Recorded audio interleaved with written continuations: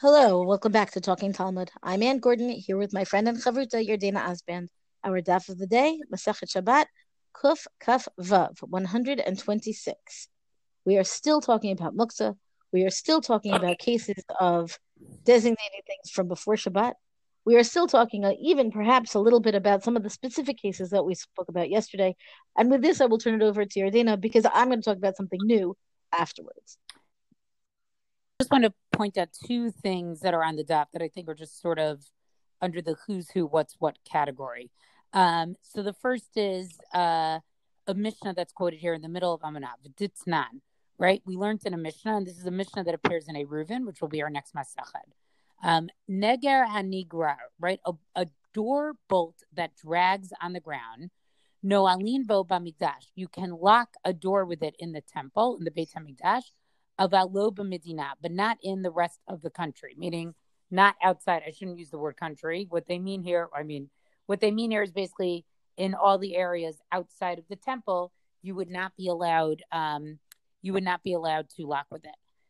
Kan v'kan asur. Okay. The hamunach, and a bolt that's totally unattached. Okay, and it's just laying on the ground. Kan v'kan asur. It is prohibited both in the Beit Hamikdash, both in the temple, and also in the rest of Eretz Yisrael. Rabbi Huda says, Hamunach b'mikdash, right? This type of bolt that's unattached and rests on the ground, that's why it's called munach, right? Like resting, okay, is allowed in the temple. It would be allowed in the temple. V'hanigrar b'medina, right? And the one that's dragged, okay, is even allowed in the rest of the country. So he's saying something that's more makel, right?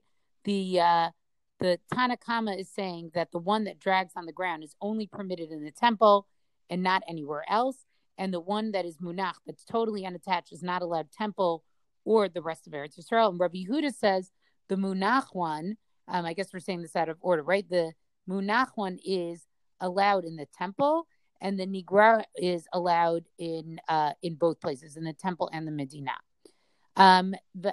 So this is I just wanted to point out here, and then the Gemara gets into a discussion of what exactly is the negar hanigrar, right? That you are allowed to use, and so they basically explain it's a bolt that's attached to the door and it's suspended, and its end reaches the ground. But what I really wanted to point out here is that what's going on here in this mission is that using this type of bolt that's not tied at all to the door would actually be a malacha when you put it into the door of bona, of actually building, because it's like putting a nail into a wall, and therefore it would really be just prohibited as one of the lamed tet malachot, right? As one of the prohibitive actions in both the Beit Hamikdash and in Eretz Yisrael. It's just not allowed. But to get around this, because you would need you need to lock a door on Shabbat, what they would do is you would tie it to the door. And since it was designated for this purpose of being able, before Shabbat, then and it becomes part of the structure. So it's part of the structure of the door. So it wouldn't actually be building anymore. So therefore, it would not be one of the lamed tet malachot. So that this is the case as long as the cord is so long that the bolt actually gets to the ground, and it doesn't actually appear that it's like attached it doesn't appear that it attaches the door, and it still could look like it's building. So therefore, what the rabbi said is that they allowed it, right? So the rabbis basically said you're not allowed to use this bolt, okay, unless it's actually suspended above the ground, okay? Because the idea is that if it fully reached the ground while it's attached, then it still would look like that you were actually building. And what's also interesting is that with this sort of workaround, right, there was still a rabbinic decree that essentially this prohibition only doesn't apply in the temple, but only in the outside provinces. So in the temple, the bolt was actually allowed to touch the ground itself. So it's just an interesting thing. I think it shows us, and we'll see this with other halachot, that sometimes something was allowed to be done in the temple versus something not being allowed to be done in the rest of Eretz Yisrael. We'll see this on Rosh Hashanah. We'll see this with Lulav. And I think it's just, you could sort of miss it, I think, when you read it on the page. But I think, here we see it with something that has to do with Hilchot Shabbat, right? That they needed a workaround for using this type of bolt. So it wasn't actually Bona, but there were different ways to do it in the temple versus the rest of the country to show that you really weren't building. And if it actually touched the ground itself, that you weren't allowed to do. That wasn't an appropriate workaround in the rest of the country because it still looked like you were building. But in the temple, the rabbis did allow that. So that was the first thing that I wanted to mention on this page. And anything you want to add to that? Yes. So the thing that I find perhaps, almost stops you in your tracks kind of thing, well, maybe this isn't fair to say, but many, many, many of the times that we think of distinctions between, the comparable practice that is done in the Beit HaMikdash as compared to how it's done outside of the Beit HaMikdash, we think of ritual, right? We think of what happens with a lulav. We think of truma and kudshim, and so maybe that's not exactly a ritual, but there are things that have very specific holy designations that can only be done in the Beit HaMikdash, etc. This seems to be kind of, I don't know, like it's much more workaday, which I find to be very interesting in the way that it gets a special designated status in the Beit HaMikdash. Exactly. So I think that's just and I want us to pay attention to where we're going to see later on in the Gemara examples where one thing is true in the Beit HaMikdash and one thing is true everywhere else. One other thing I just wanted to point out, I know we mentioned a couple dapim ago, and I'm not remembering which daf it was, but we're seeing in Hilchot Shabbat in particular, there sort of seems to be this vacillation between to prove a point or to prove what a halacha is, another Tanaitic source or an Amoraic saying, versus a story, right? Where they say, like, I saw X, Y, and Z happen in somebody's house on Shabbat. And the Gemara relates, so the Gemara ends the parak in the following way. And I won't get into everything that the daf is talking about here, but it's more the point of what happens here at the end, right? So it says, Drash Rabbi Yitzchak Nafcha Ipitcha de Reish Galuta. So Rabbi Yitzchak Nafcha was giving a lecture at the entrance of the house of the Reish Galuta, our friend the Reish Galuta, and he said, halacha ka Rabbi Eliezer. And he says the halacha is like Rabbi Eliezer, who said in our Mishnah that the shutter can be used to close a window only if it's attached to the building and suspended somehow in the air, okay? Mativ Rav Amram. Rav Amram challenged this, based on another Mishnah. And we'll see what is the Mishnah, right? Umidivrayim lamdu shapokakin umodidim v'koshrim b'Shabbat. And from their words, we learned that we can shutter, measure, and tie on on Shabbat. So this Mishnah would teach us that we can shutter a window even if it's not attached to a building. So now Amar Le, so Abaye says, Amar Le Abaye, Abaye says to Rav Amram, Ma da'atech, right? Why are you posing this as a challenge? Okay. You basically, you're sort of bringing down a Mishnah that follows the opinion of the Chachamim in our Mishnah, but we know that the halacha, but you're saying the halacha, follows, we know the halacha according to Rabbi Yitzchak Nafcha follows Rabbi Eliezer. Mishum diktani stama, right?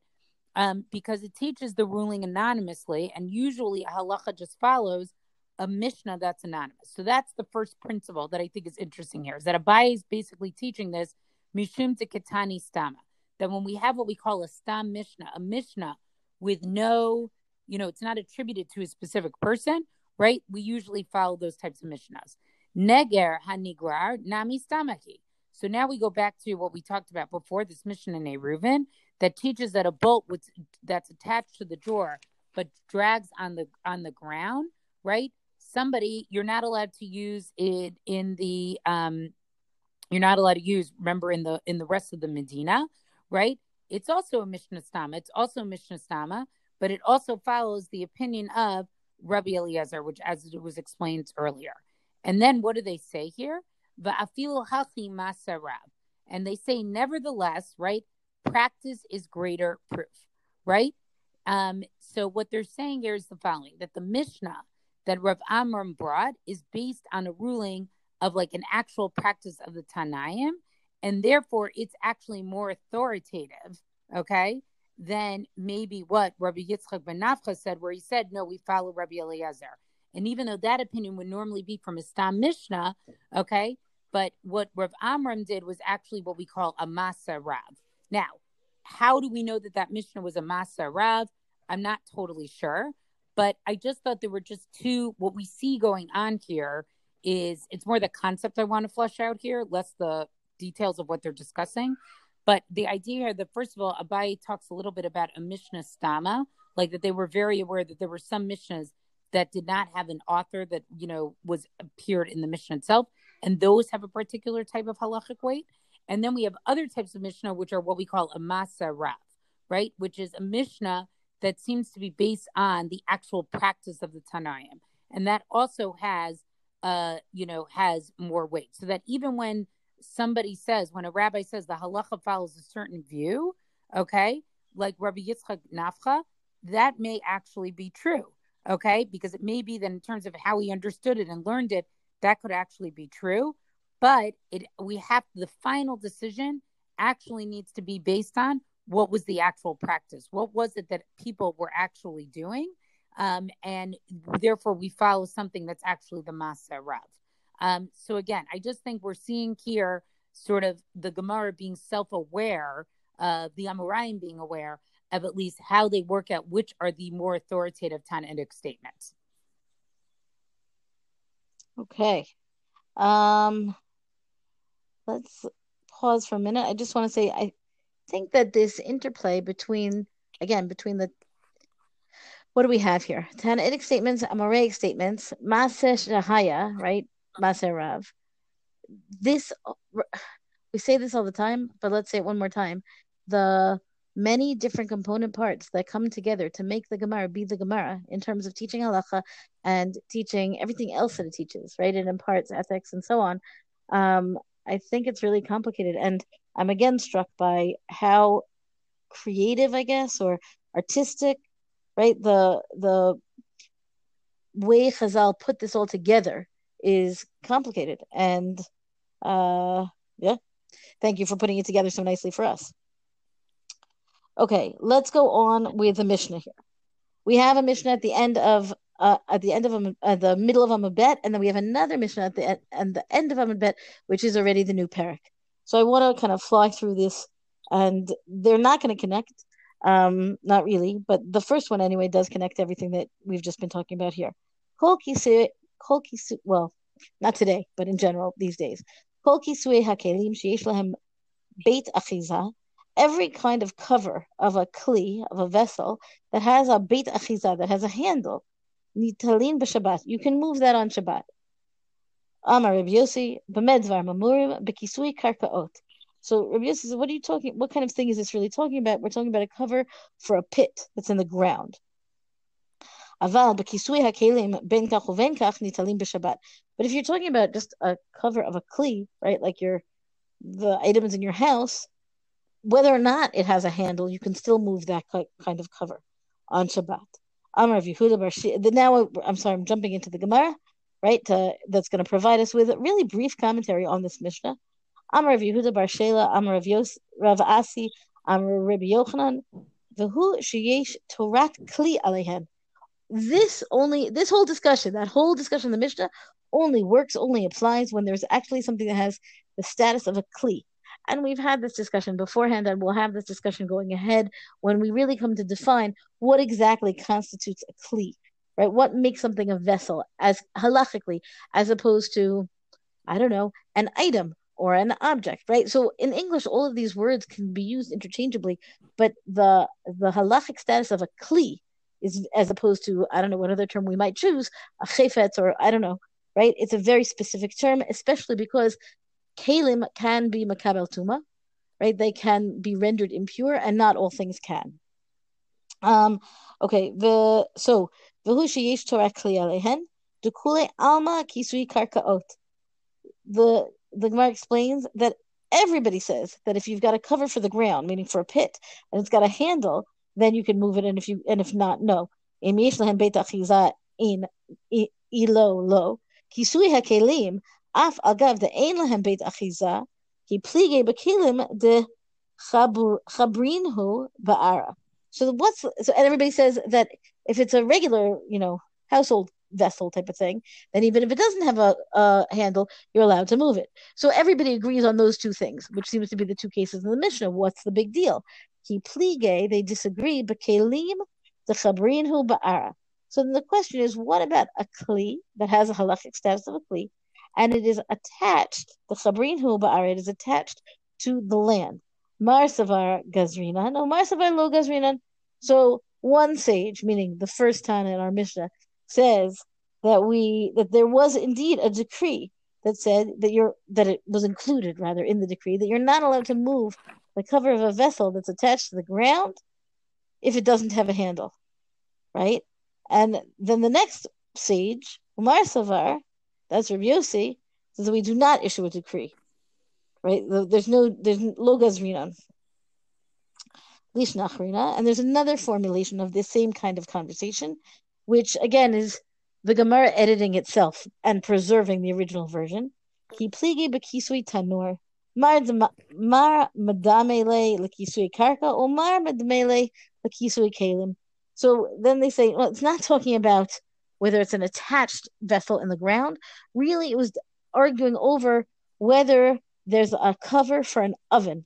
Kisui karka, if there's a kisui tanur, and then the question is that like a kisui karka?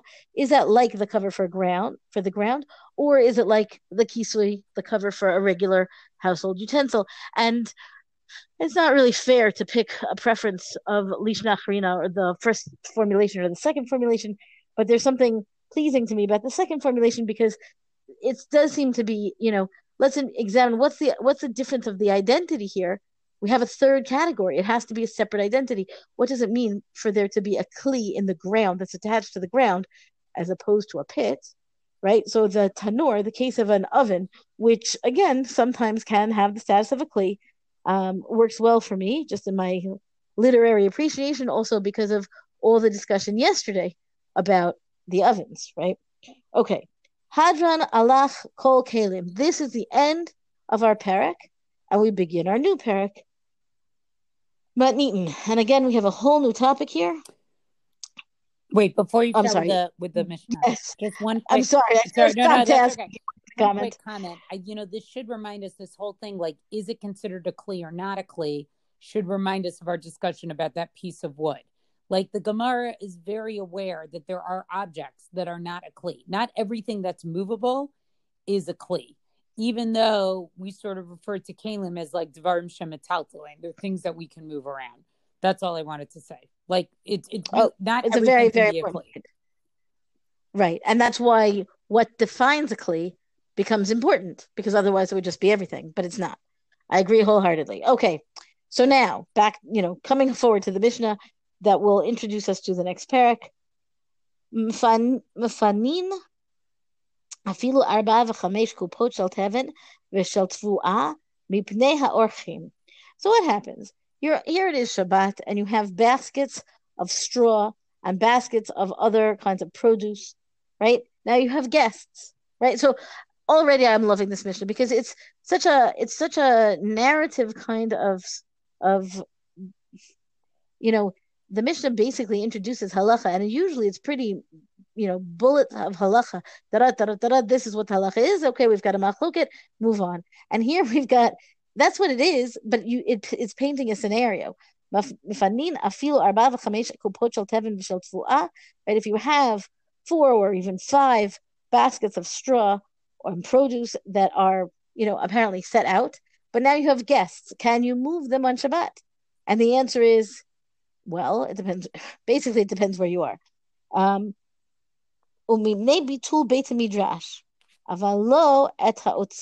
what happens? If you have these baskets taking up the seats of the Beit Midrash, then you can move them for the guests who need those seats, right? But if you're in the otsar, if you're in your, storeroom, if you're in your pantry, right, and you want and you're going to move them for the guests, no, there you cannot pick them up and move them for the sake of the guests. So I find like there's much to unpack here. Let's finish the Mishnah before we get there, because that will also help us unpack it as we go. Mefanin truma Torah. You can move truma that is tahor, right? It is ritually pure. Truma is the tithing that would go to the Kohen. Udmai, umaser rishon shenitla trumata. Oh, let's see. Truma Maisrot. Danny, can we do a very quick rundown, or should we wait and I think we hold should in the wait just because we're because of time. time? But these are basically all the things that you had to take from your produce to give to Kohanim, to Leviim, to sometimes eat in Yerushalayim, and all those types of things. But we'll find a time to discuss it soon. Exactly. They all come off of your produce, and they're all your gifts, fundamentally gifts to tzedakah and to Hashem, one way or another. Okay, so all of these cases, so you're allowed to move that truma. You're allowed to move all these things when it's already been taken, and including a tormus, right, the dry lupine, because that also has, again, a designated purpose on Shabbat. You can feed your goat the dry tormus. Avalo et hatevel velo et maser rishon shelo nitla trumato velo et maser sheni vehekte shelo niftu velo et haluf velo et hachardal. Rabbi Shimon ben Gamliel matir beluf mipnei shehu ma'achal aravim. This exception, aval, this but, however, is that anything that is not in this category of already ready to go, you've already tithed, those are the things that you can move on Shabbat. But if you haven't yet done the tithing, then you cannot move it on Shabbat. And again, the premise is that you have no purpose for this. You're not allowed to take Truma Meiser on Shabbat. So you can't do anything with that stuff, all that produce, until after Shabbat when you can tithe it properly. And therefore, you cannot even move it. It is really fundamentally muktzah. Chavilei kash v'chavilei etzim v'chavilei zradim v'atik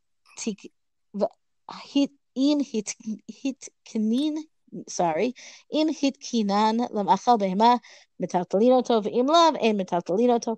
And it's fine. This kind of fleshes out this rationale that when you have bundles of straw and wood and twigs and things like that, if you have set them aside to be food for your animals, then you can move them and carry them. They have a designated purpose on Shabbat, of course. And if you have not designated them for anything, even though they're not waiting for truma, but they also don't have any value to you, they don't have any purpose for you on Shabbat, you may not move them. The Gemara here explains this. We are out of time. I just want to say that one of the things that I think is important here is that we're fundamentally in a whole new parak, talking about a whole new area of halacha, and it requires us to pay attention to all these different areas of halacha coming together again, truma and tara, and what's food and what goes to the animals and so on. And yet we're also still paying attention to what can you move on Shabbat. We're still talking about muktzah.